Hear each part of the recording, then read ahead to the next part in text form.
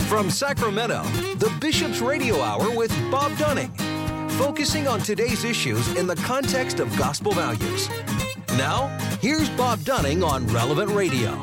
That's me. Welcome to you on this beautiful day the Lord has made. Appreciate you all being with us on the Bishop's Hour. Indeed, this is the day the Lord has made. Let us rejoice and be glad, and let's hope that you're all glad with the beautiful weather we've been having here in the Diocese of Sacramento. Some people frown and say, "Oh, it's too hot." Well, I love the warm evenings. I think they're delightful. Anyway, no matter what, hopefully your air conditioning works. And of course, there are many parts of this diocese, like up in the Sierra Nevada, where it's even more spectacular this time of year. So wherever you are, I appreciate you joining us. And speaking of people up in the Sierra foothills, Jennifer Campbell joins us now from Camp Pendola. Jennifer, good day to you. Hi, how are you, Bob? Good. We have a very good connection today. We do. Are you really hiding out somewhere down here in the valley?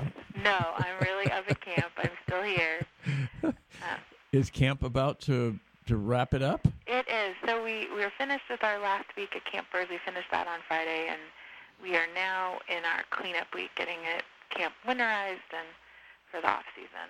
So what constitutes winterizing a camp? What do you have to do? Basically, just clean everything, inventory everything, and then make sure that everything is put away, especially the things that can be damaged by the elements out there, and just make sure everything's put away in that regard so that it stays safe for next year. So, are when all human beings leave, do the critters take over? Do you come back and there's a family of raccoons living in the chapel or something? Oh no. We're first off locked up, but second of all, we do make sure that it's all taken care of so that they're not jumping in there. Occasionally some church mice tend to try to move in, but we have found ways to make it less appealing for them. What would we do without a church mouse? I don't know. There's got to be a church mouse somewhere. Somewhere. They're adorable. They are. Sort of. and they go to church. Right. I mean, exactly. So, but you do have like a caretaker in the winter? We are in the process of getting one, yes. Mm-hmm. But we have not for the last couple of years now. It's interesting. I know you're at a much lower elevation, but I was just reading about how they just got Tioga Pass open, Yosemite, the road that goes almost to 10,000 feet. Yeah. But it takes you to Tuolumne Meadows campground, which is, I guess, about 8,000 or something. And they finally got through all the snow just to get the road open. Yeah. But what they discovered was that so many of the structures, like the camp store and the housing for employees and stuff, was just destroyed by the weight of the snow and ice. So presumably in the winter you don't quite face that, but the elements can certainly take their toll, can't they? Yeah, we don't necessarily face that, but we do. This last year we did lose one of our buildings to a tree, so. We do face those elements and do our best to mitigate that to get ready. So the camp started, 62 or 3 years ago? 63 years ago. Have you seen photos from back then? I have. It looks very different. So what was it like 63 years ago? Well, I wasn't alive then. So, yes. But when it first started, I guess I was talking to somebody this week, and it was only boys. So. Oh, is that right? And instead of having cabins like we do, we have open air cabins, but they didn't have cabins. They actually used tent platforms with the campers. Sure. And there was an order of sisters that ran some of the activities, and there was the priest that started it. Father Keith Kenny, he was here. Oh, wow. All the time. He was the first director. Very well-known priest in this diocese. Yeah, his. I read his bio years ago. It was very exciting. So he has he was one of the sort of the instigators of the camp, if you will. Yeah, I don't know the whole story, but yeah, he was one of the priests that was working with Dolores Pendola after her husband passed away, Mm-hmm. when she wanted to donate this land and start the camp. So yeah, he was there. Wow. So would he have maybe been a priest in that area at the time? It's possible, but Have to go back and look. I'd have to go back yeah. and look. I know he's very well known throughout the diocese. Yeah. Wow. Boy, Yeah. that's interesting. So when did it start to have physical structures? It had some already, because when the land was chosen, it was chosen because it had some buildings. Uh-huh. We started when they started the camp, like when they brought Bishop, I believe it was Bishop Bell out here, like he picked this land that of his like 3 choices or whatever it was, because it had structures on it. So it had. So the Pendolas had other other places it could have been. Mm-hmm. Yeah, they had a lot of property up in this area. Right. They still do. Some of the family members still do. But they chose this area because of the structures. It used to be, I believe it was a logging camp. Mm-hmm. So that's like kind of the buildings that were there were that style, and a few little cabins. And the cabins that we used for the campers, I think those kind of got built in the 70s. So. Uh-huh. So are there any original structures still there? Mm-hmm. Yeah. The Chief Seattle Dorm, which is where the male staff stay, that is one of the original structures. The cabin the priests were staying in this summer was one of the original structures. The office I'm sitting in is one of the original structures. And there's one house, I'm not sure. There's another house that I'm just not sure. I believe the chapel was built like around 1980, 81. Mm-hmm. Yeah. Wow. So in this summer you had, correct me if I'm wrong, a priest in residence the entire time? We had, except for 1 week. So 3 of the 4 weeks we did. We had priests here as chaplains, and they were here. Sometimes they had to leave early, or they had to go down to a meeting at the pastoral center and have to leave. But yeah, we had Father Dean for the first week. Mm-hmm. We had both Father Eric's, Father Eric Patrick, the newly ordained. The newly ordained. Yeah. Yes. The newly Father Eric. Yes. He said Mass for us one of the weeks, but was unable to stay for the week as chaplain. Father Eric Pereira from Yuba City. Mm-hmm. He was here for a week, and then we finished off with Father Ryan Mahar. Wow. Nice Landing. Yeah, so it was nice to have a variety of priests and priests that really understand what we're doing up here, and the importance of connecting kids to the natural world around them. So. Well, those 4 are a real good choice. They were great. Yeah. I have some that I'm closer to than others, of course, but yeah, no, they were a great fit for the weeks that they really fit in with the weeks they were here. It kind of made sense the weeks they came. So. Were you able to do other things curriculum-wise because of their presence? Yes and no. I mean, I think kind of the more important piece for us was that, especially like toward the end of the summer, having a priest here who's just here to kind of talk to staff that are, we're getting tired toward the end of summer, and just have somebody who's here to just talk to everybody. And I can say that Father Ryan made an effort to take private time with every staff member Wow. to reassure them, and then would talk with the kids and like hung out on the bleachers when the kids were out there, and really made that effort to do so. And so that's something that, as much as I'd love to be able to do as a director, there's just too many things happening in my head and outside of my head that need to get done, to be able to really just spend that like one-on-one time with people where they can do that, right? I'm going to predict that a few years from now, there's going to be a few vocations where the candidate, for want of a better word, says, "Oh, well, I first really thought about it at Camp Pendola." I mean, that's the goal, right? Like yeah. we want to talk about vocations, having priests up here for all of the weeks, and really does help kind of feed that, because, you know, they can see what they can see what a person who's a priest looks and acts like outside of Mass. A second grader right now think a priest just is at camp all the time. Yeah. Well, as opposed to them thinking they just live on the altar, right? Yeah, no, that's exactly that, right. Like, well-rounded person that it's one of the reasons they have the basketball game every year. You know, is let people see that we're dealing with quote unquote normal people. You know, I mean they are very well rounded and have a lot of different talents and interests like all of us do. You know, and exactly.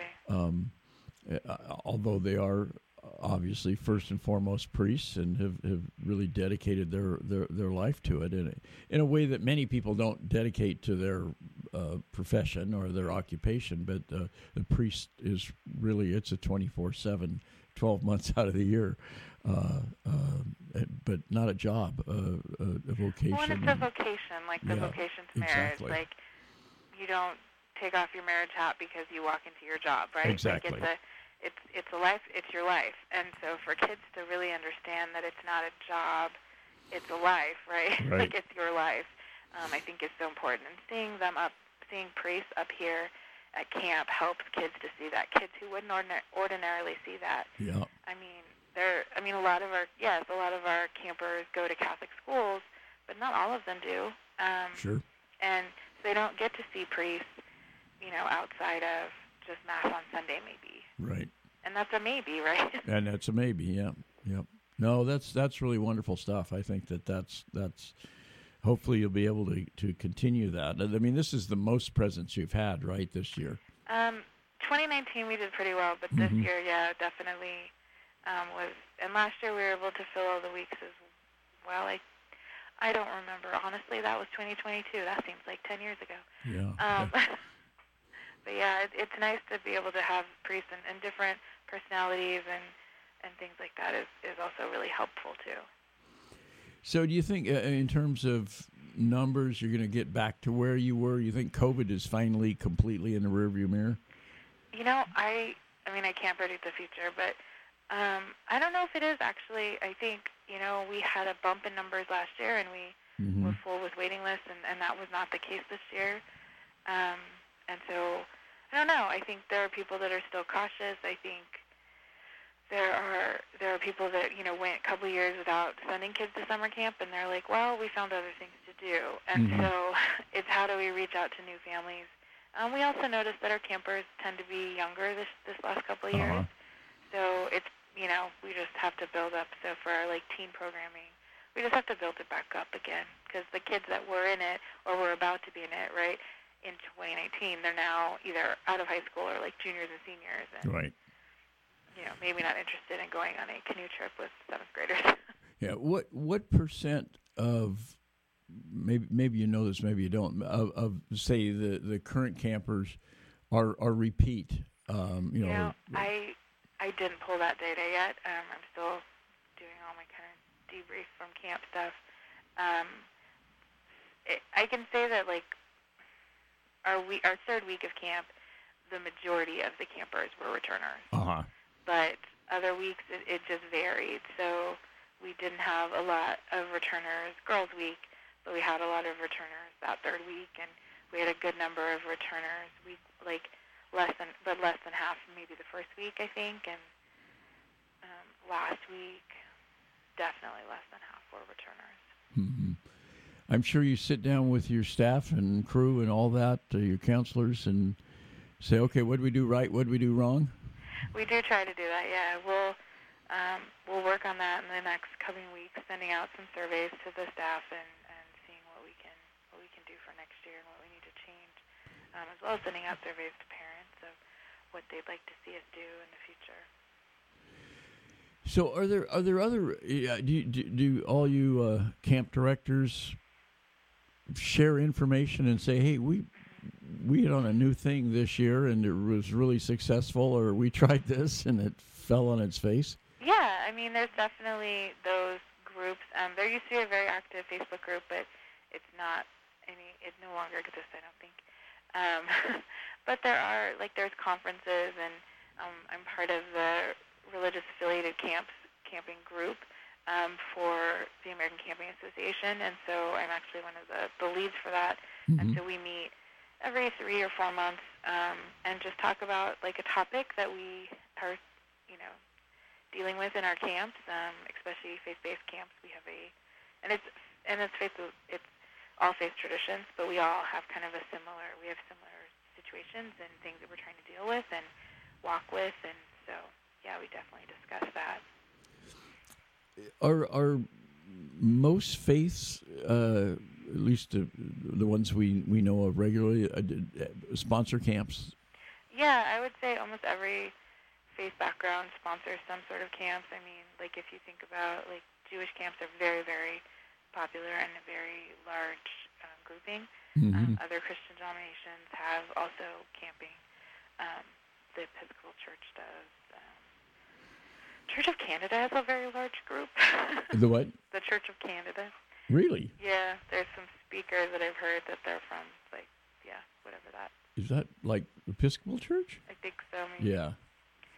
But yeah, so other faith traditions definitely have camping as part of their faith tradition, and it's awesome to see all these different kind of groups come together with very similar situations happening in their camps. Yeah. Yeah. So, was there anything that happened at camp this year that surprised you, or something unexpected? Were there any grizzly bears? No, there weren't. Do you ever see bears there? Yeah, occasionally. Campers saw bears this year on their overnight, but they scared them away. So just kind of said hi, and yeah. Generally, other than grizzlies. Right.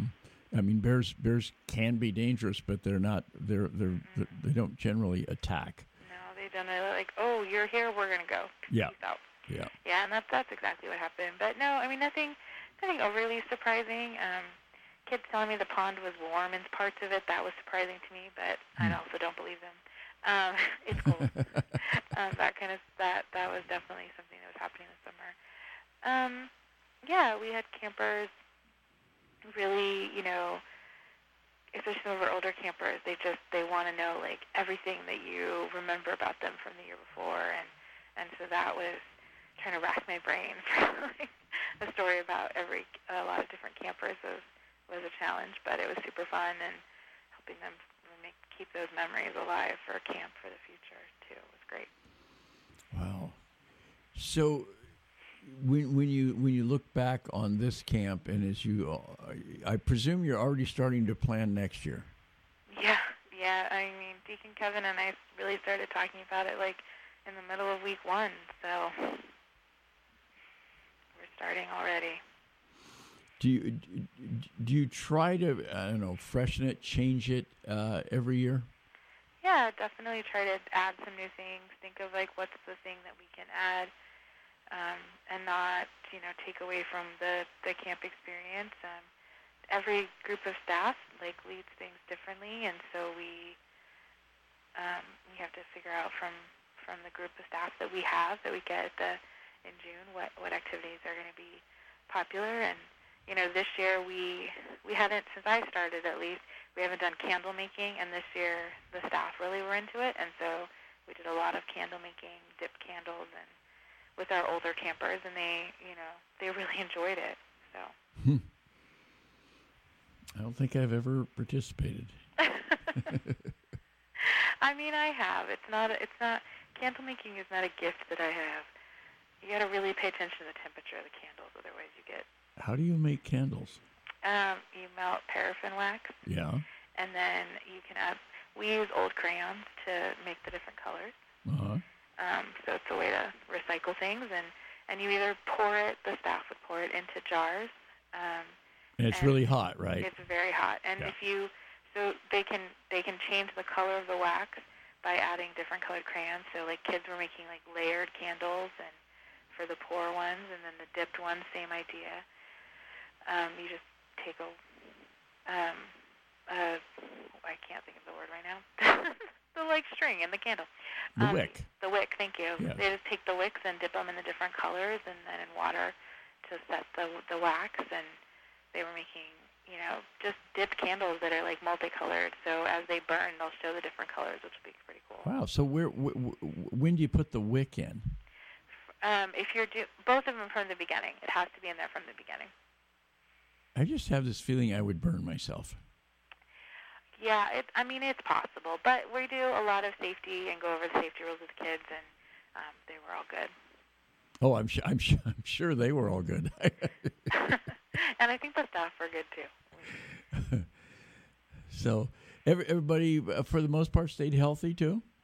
For the most part, it was a weird summer in that it was freezing cold the first week. Mm-hmm. It rained most of staff training, and then week 4, our last week, was hotter than anything I've experienced up here. Yeah, that was a brutal week. It was brutally hot, and so, we reminded the kids to stay hydrated and did a really good job of that, and so I think we spent a lot of time reminding kids to drink water this summer, more so than in the past, especially that hot week.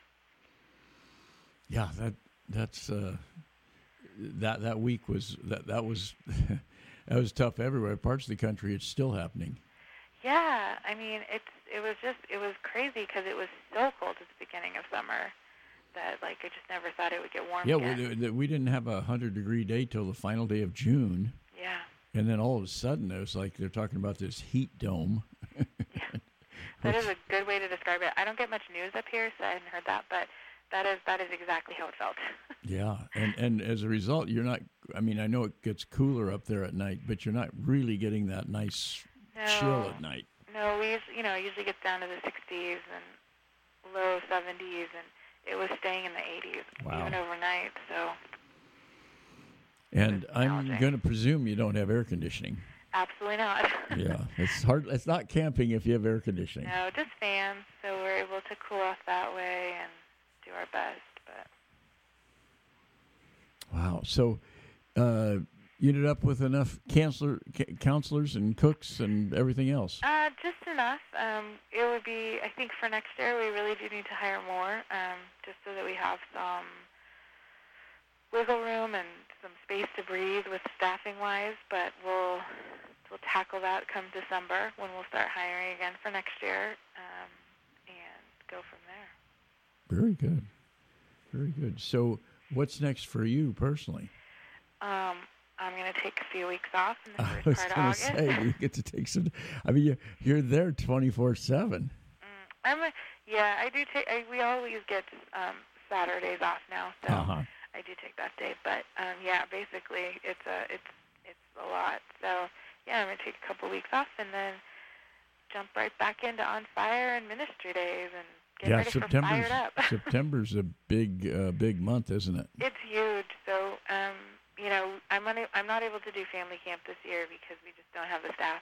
Most of my staff go to that was usually Labor Day weekend. Yeah, and my staff most of them this summer are from schools that start in August, and so. So many schools now start in August. It's mostly just some of the UCs start late September, but most of them start. I know Sac State starts on I think the 28th of August. Yeah, so we're just unable to do that. So that does free up that weekend for me. So yay! But we've got On Fire that third Saturday in September. So on the 16th, and then the following weekend is Minister Days. Right. And then November we've got it's our first Fired Up. So hit the ground running. Indeed. So, how long does it take cleanup? We will be done by Thursday. I think we're winding down this week, but we'll be. Yeah, it just takes us a little less than a week to do the cleanup stuff, and then we end with a banquet. In the past, we've cooked it up here at camp, but last year, because it was just me that was left on leadership, and then again this year, there's not that many of us on leadership. We just made the decision to do the dinner in Sacramento, so we're going to celebrate by the river. Oh, good. Yeah. Good. Well, you deserve it, and you earned it, so enjoy it. I will. Thank you so much, Bob. Well, thank you for all you do. I know it's a a lot of happy campers have got some great memories, and upward and onward next year. Yeah, exactly. Great.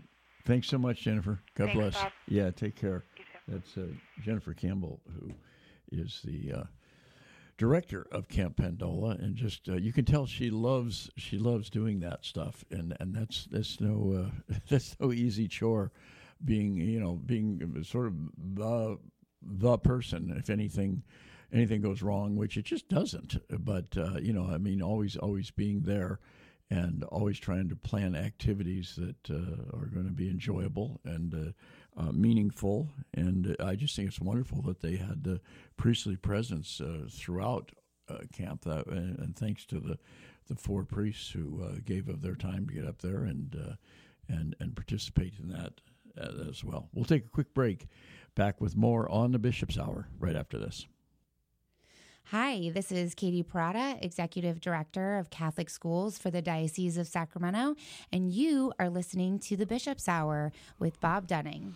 Thank you, Katie, for that wonderful introduction, for all the great work you do with our great Catholic schools. The school's going to be starting in, 2-3 weeks now.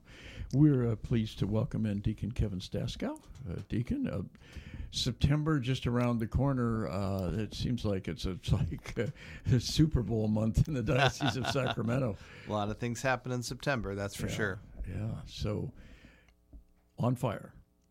Yeah, we have On Fire coming up.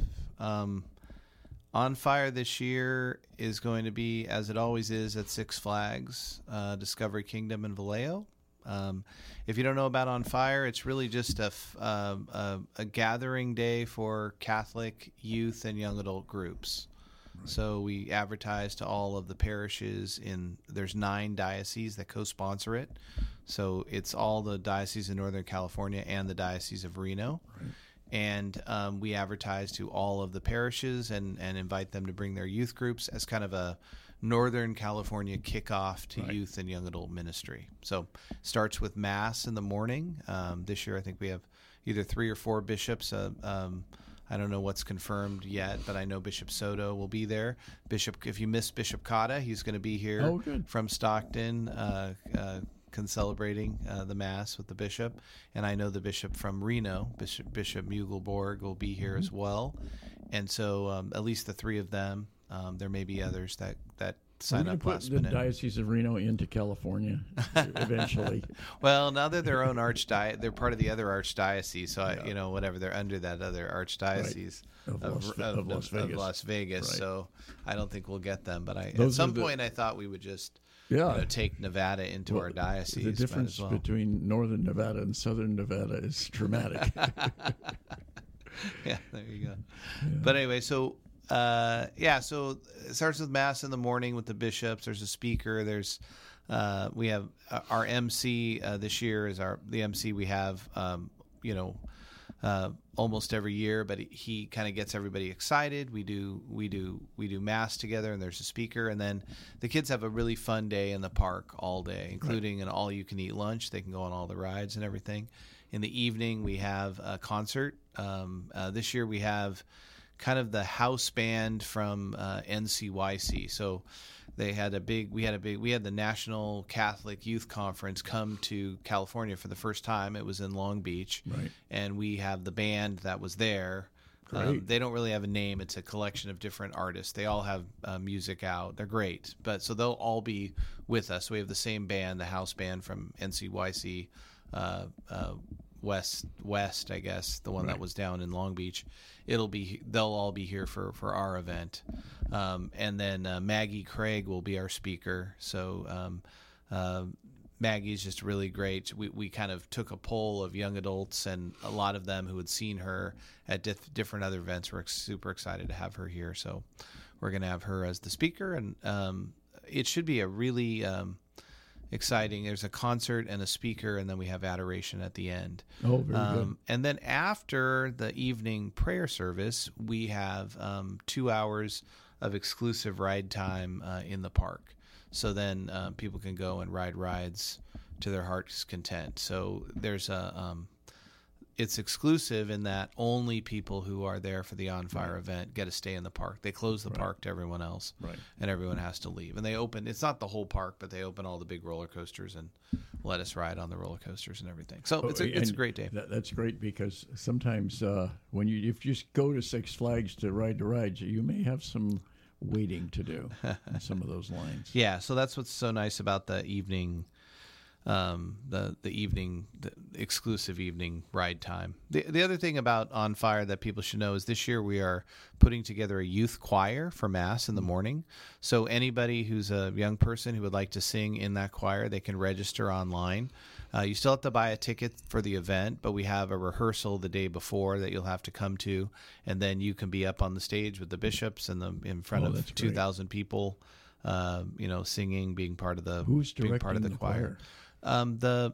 Actually, that house band that's coming up is going to come up the day before, and so you'll be able to work with them here in the Sacramento area. Yeah, it'll be down in Vallejo. It'll be in Vallejo. Yeah, the training will be in Vallejo. Okay. So we'll either do it at the park or we'll do it at one of the local parishes.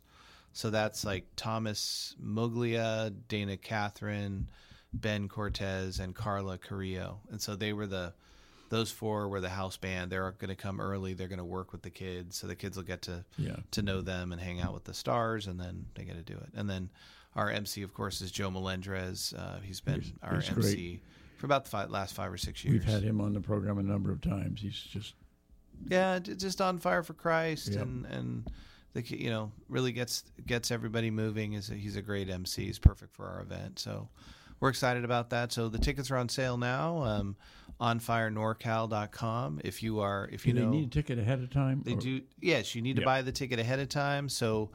You can buy it. You can even buy it the night before online. I would ask that you please buy it earlier than that, so we know how many people are coming. But you can go to onfirenorcal.com and buy your tickets. There will be some tickets available at the door, but they're they're like $15 or $20 more expensive. Right. So you can also buy parking passes at a discount online if you buy them ahead of time. A tip is, if you're going to buy tickets, buy them all together, because every time you buy tickets, there's a $10 or $15 service charge per order. That's right. But it's for as many tickets as you buy. Right. So if you buy 100 tickets, it costs you $15 service fee. If you buy 5 and then buy 5 later and 5 later, every time you order, you're going to pay another service fee of $10 or $15. And discount parking is important too, because parking's expensive. Yeah, it is. The meal, the all-you-can-eat meal. And nothing about Six Flags, but amusement parks in general, the food costs are out of hand, and so that included is probably worth the price of admission. Yeah, it is. It's a lot. It's great, and again, it's all you can eat. It's really good. It's like a picnic, so anybody can you can come. But anyway, it should be a really great day. If you're part of a youth ministry or your family that has teenagers, you're all welcome to come. It's geared for teenagers and young adults. Right. We are tickets, like as I said, tickets are on sale now. It's a great Catholic day in the park. Right.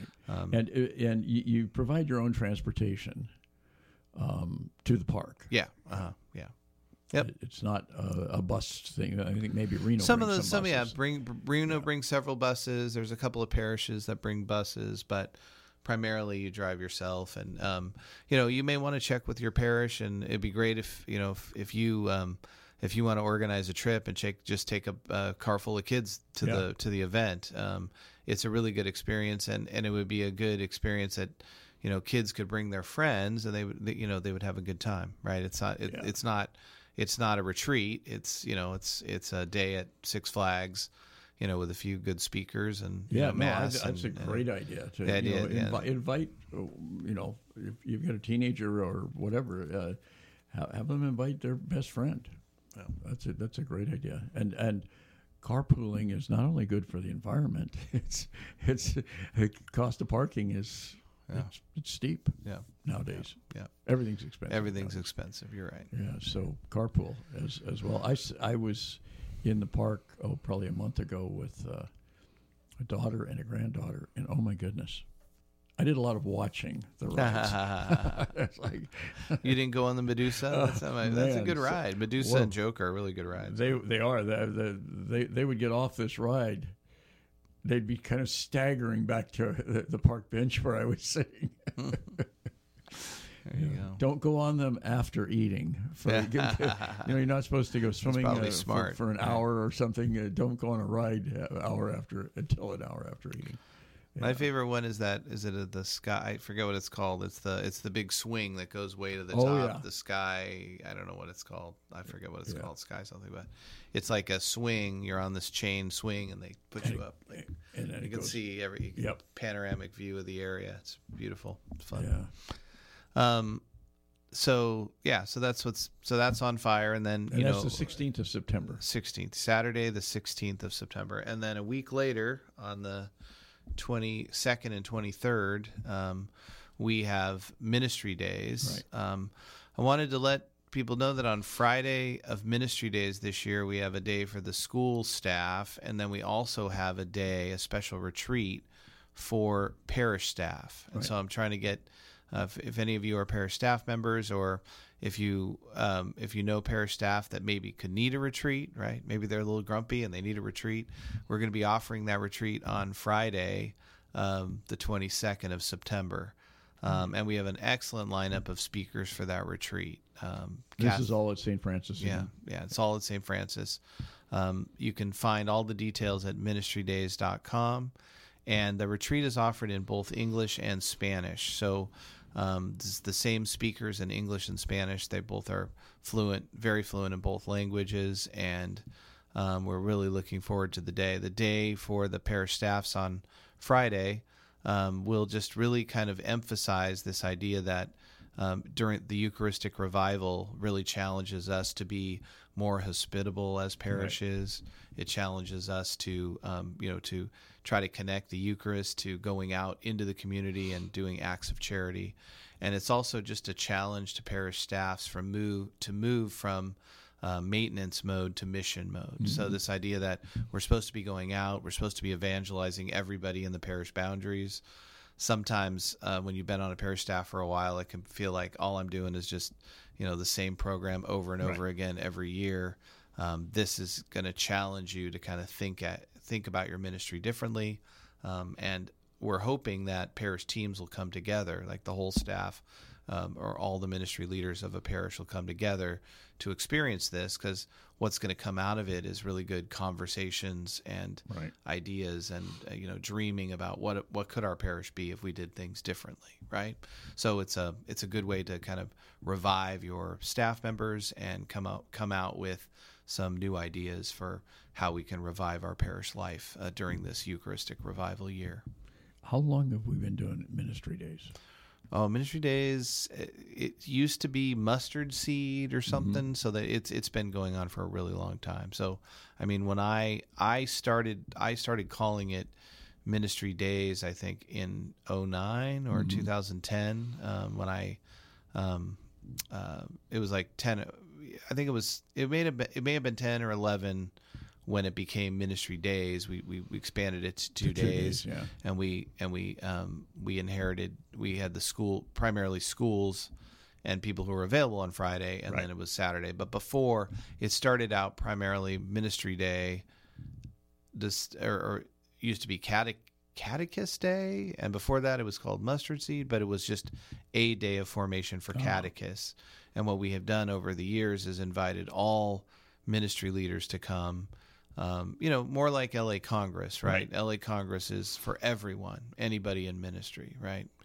And so we've been trying to expand our event to, we're still primarily catechists, but we have workshops in every ministry area. There's really good workshops in family life and respect life, lay formation and catechesis, family faith formation, youth ministry, young adult ministry, a lot of different ministries. Liturgy, we have several liturgy workshops this year. I remember speaking about the domestic workshop, and there were people from Wairika in my little session. Yeah, 300 miles. And we're having more people come down from the north. We're still considering. We've done it in the past where we've done a little mini ministry days in the north, basically taken our staff from the center here and gone up there and brought a couple of keynote speakers, one in English, one in Spanish. And then we've done the workshops and they've done a keynote. So we're talking about possibly doing that. But right now our goal is to try to get more people from the north to come down, right. Work on helping sponsor buses from the north perhaps to get people down. But that'll be at St. Francis on the 22nd and 23rd of September. That both of these events, onfirenorcal.com for On Fire, you can get your tickets there. They're for sale already. And for Ministry Days, it's ministrydays.com. Right. And it's those tickets are available as well. You can register right away. That includes lunch. Includes lunch. Yep, includes lunch, and it if you can register now, the price goes up as you get closer to the event. But you can check all that out on the website. It would be a great thing if you're part of a ministry and you have a leadership team, for your leadership team to go together. You can attend different workshops. You can share what you learn. You can have lunch together. There's Mass with the Bishop. Friday is the staff retreat for parish staffs and parish leaders. Saturday is just workshops. There's, I think, 30 workshops in English and 30 workshops in Spanish. And those are available now online, I believe. What are available? The list of the workshops. Oh, yes, they are. They're all available online, ministrydays.com, so all the workshops. You can look that over and pick out. How many workshops can someone attend? They can attend two workshops and a keynote speaker and the Mass and lunch. Yeah. And I see our friend Armando Cervantes is coming. Yes, he is. He'll be there on Friday to help us out with our Ministry Days retreat for parish staffs and ministry teams. And Catherine Angulo. Yep, Catherine Angulo will be there on Friday for the parish retreat, and then she's also the keynote speaker on Saturday in both English and Spanish.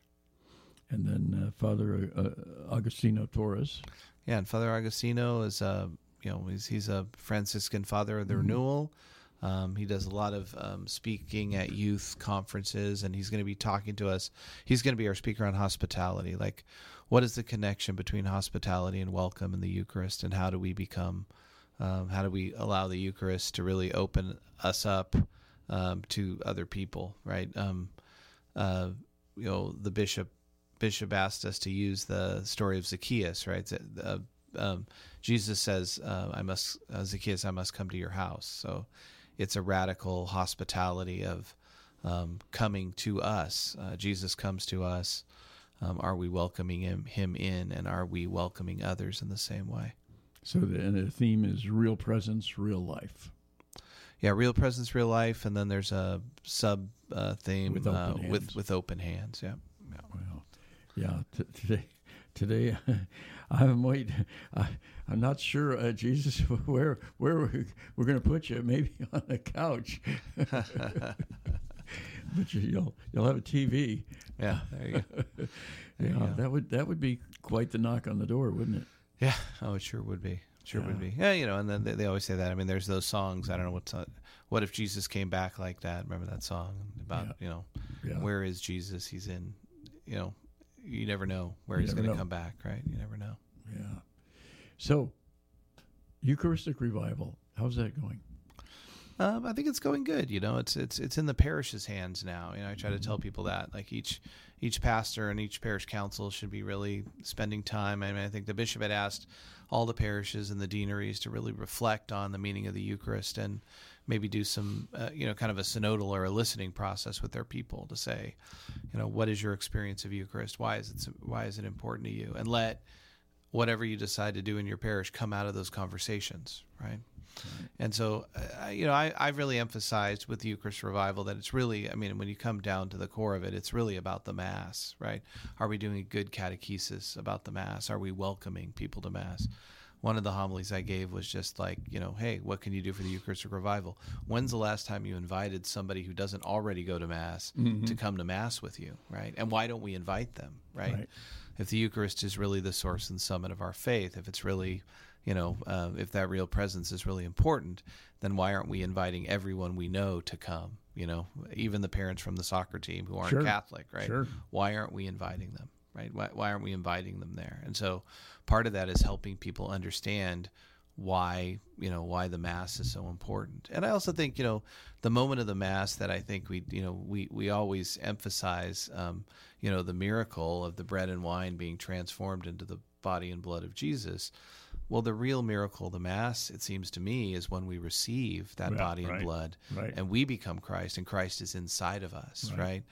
Do we really stop and meditate on that reality, right? The miracle of us, that really in some ways the species of the Mass, right? It's the bread and the wine, but it's also us, right? Like we are being transformed, right?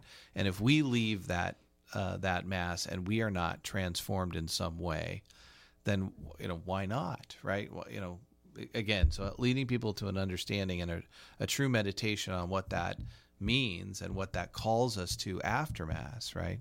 When the deacon gets to say, "Go forth," right? Get out of here, right?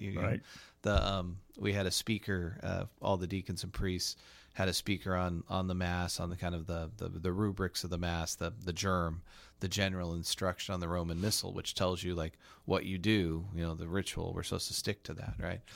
And he talked about the sending, right? So when the deacon says, the Mass is ended, go in peace, or the deacon says, go and announce the gospel of the Lord, right?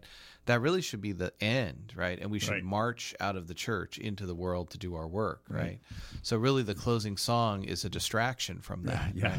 Because we have the habit, we have the feeling in our church where, no, you need to sit there. If you're a good Catholic, you sit there till the end of the song. Exactly. And then you get to applause, That's right? Everybody right. applause, right?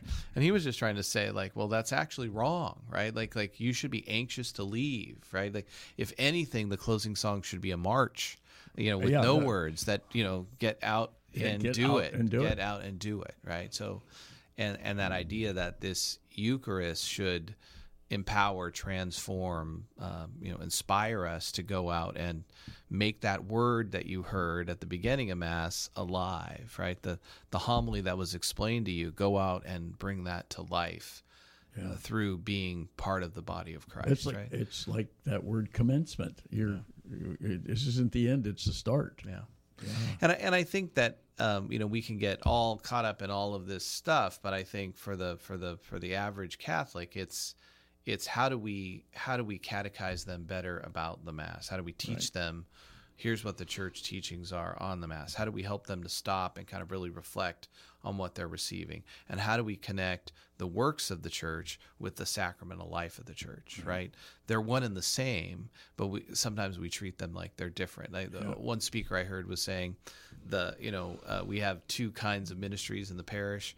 Some of the ministries are really focused on like the Eucharist and the real presence and prayer, and some are really focused on doing good works like feeding the poor or helping the moms in need or whatever.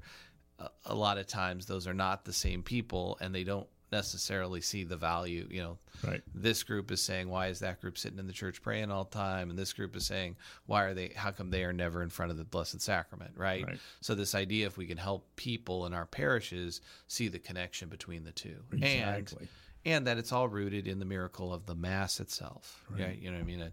I think we are, in some ways, with our young people, if we overemphasize adoration and it's not connected to Mass, you're going to have a generation of people that go to adoration but never go to Mass and never actually receive the Blessed Sacrament. We already have the problem in our ethnic communities where some of the people in the ethnic communities never receive.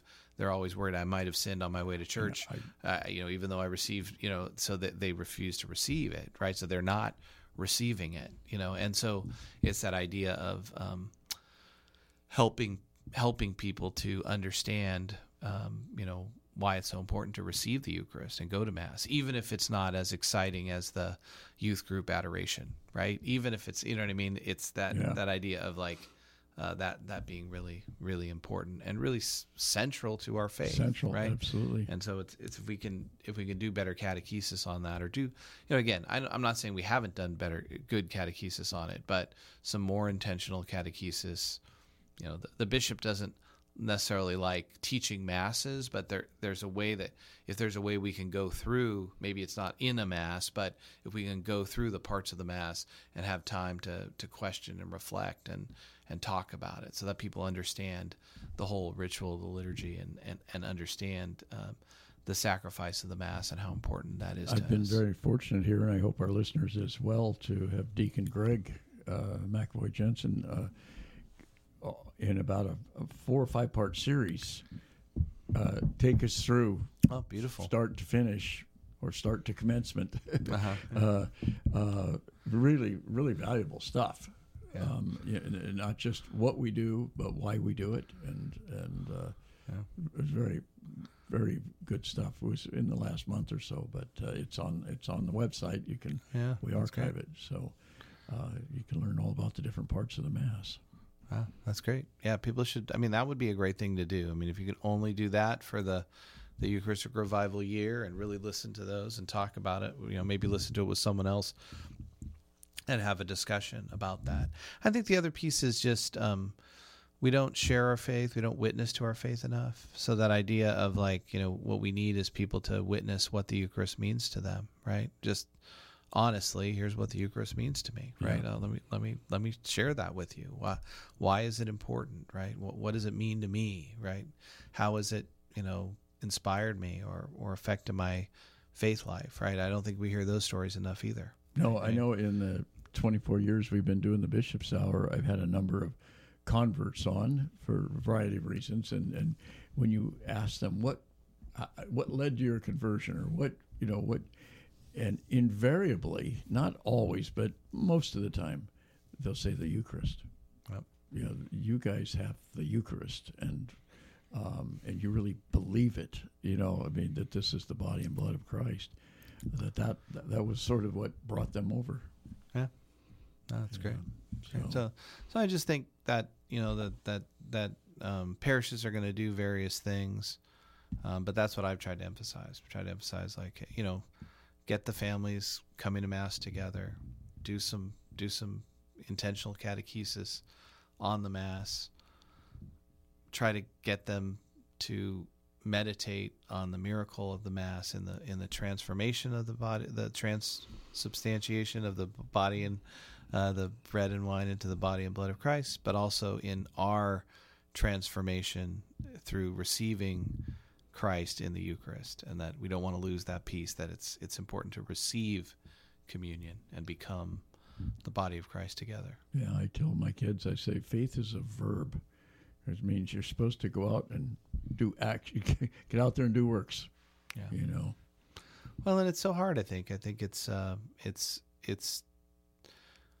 we are when the social justice works of the church are done by a committee.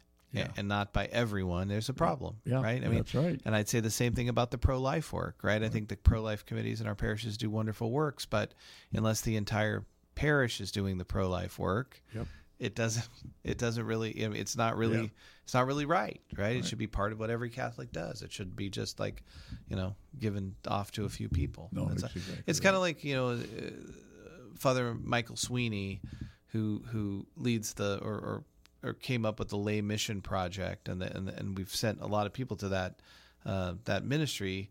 He always says, it's the job of the lay people to evangelize their workplace and their family, right? And the community, right? That really isn't the priest's job, right? So if you as a lay person go to the priest and say, how do I evangelize my family? The priest's proper response is, how the heck am I supposed to know? That's not my job. Right. That's your job, right? Like, and this idea that we're all in this together, and we need to take our part in doing that. It's really important. Deacon Kevin, you came out with a short statement on the Newman connection, and as people are about maybe to send their high school seniors off to their becoming college freshmen, tell us a little bit about the Newman and the Newman centers in the diocese. We have 3 Newman centers in the Diocese of Sacramento, Chico, Sacramento, and Davis. They've been operating for a number of years. The bishop, I guess it's been almost 7 years ago now, decided that we would try to really focus those on the needs of college students and on college student ministry. Mm-hmm. And we've kind of we've invested a lot of resources into trying to make those really good places for young people to go and practice their faith within the college community. And so, but there are Newman Centers at public universities all over the United States. And the Newman Connection Ministry tries to connect high school seniors to Newman Centers, right, so that when they get to the college, the Newman Centers can reach out to them. So when you do have a senior in high school who's a grandchild or a child or a great-grandchild, then you know that they're going to be going to a certain university.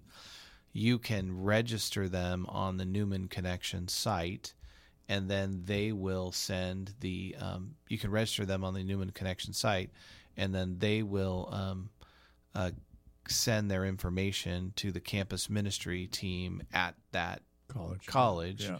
And they will reach out to them. Of course, it's they can choose to participate or not, but it's a good way to get them connected. They might not even know it's there otherwise. Yeah, and the Newman Centers typically offer Mass on Sunday. They usually offer at least one night of like a program, one night a week. Usually called a Newman night. Right. Many of them have other groups. They have prayer groups. They have men's groups, women's groups. Pro-life groups, all kinds of different groups that meet at the Newman Center. So, and there's also things like alternative spring break, and they do trips and they do retreats. Our Newman Centers are really big on retreats in our diocese, so they do fall and spring retreats, and then each of the small groups, the men group, the women's group, the other ethnic, they have some ethnic ministries. They all do their own separate retreats. So retreats are a big part of the ministry as well. Yeah, and of those three, one of my daughters who's involved in the Davis Newman Center has pointed out that the Chico Newman Center has a swimming pool. Yeah, has a swimming pool, and they fought to keep that swimming pool. Yeah, that's what I've heard. We keep trying to fill the pool in, but it's still there. We did have a woman who came by the pastoral center one day and just told us, "Is that pool still there?" Because I spent my undergraduate years sunbathing next to that pool, and that's probably why I'm still Catholic today. So I said, "Well, the pool evangelized at least one woman. This is great. It's great." Yeah. Anyway. Well, and all three Newman Centers are just literally right across the street, if you will, from the campuses. Yeah, we're really blessed to have really good properties that are close to the campuses. That's not true at all college campuses. Sometimes you have to walk several blocks to get to the Newman Center, but we've owned those properties for a long time, and so we've been able to really do good ministry, and I think the ministry will continue to grow, and it's certainly a priority of the bishops. It's great. Yeah, the Davis Newman Center is the site of the former St. James Church, where you were baptized. Yes, Bob, we know that. I'm surprised you're still supporting it, since we took your church and turned it into a Newman Center. No. I went to that Newman Center in college. So, see, there you go. But unfortunately, the bricks are not real stable. Yeah, well, the city of Davis has taken 3 years to figure out if it's historically significant or not. They haven't decided, so we can't do anything. So right now the old church is condemned, and we can't use it for anything. So it's just sitting there, and we're trying to retrofit it. That's what we'd like to do in the meantime before we do major renovation. So anyway, someday we'll be able to rebuild it. Yeah. Well, anyway. Did we cover everything you wanted to talk about? I think so. I think we're good at this point. Thank you for your time, and thanks for having me on the show. Thanks for your and Gabe's ministry to our diocese for so many years. It's just a blessing. I mean, it's a blessing to me. You've been longer. I've been here 15 years. I thought that was a long time, but then I think about, there's that Bob Dunning guy. He's been here a lot longer than that. Yeah. But this is my 5th year. I'm celebrating last month I celebrated my 5th year as a deacon.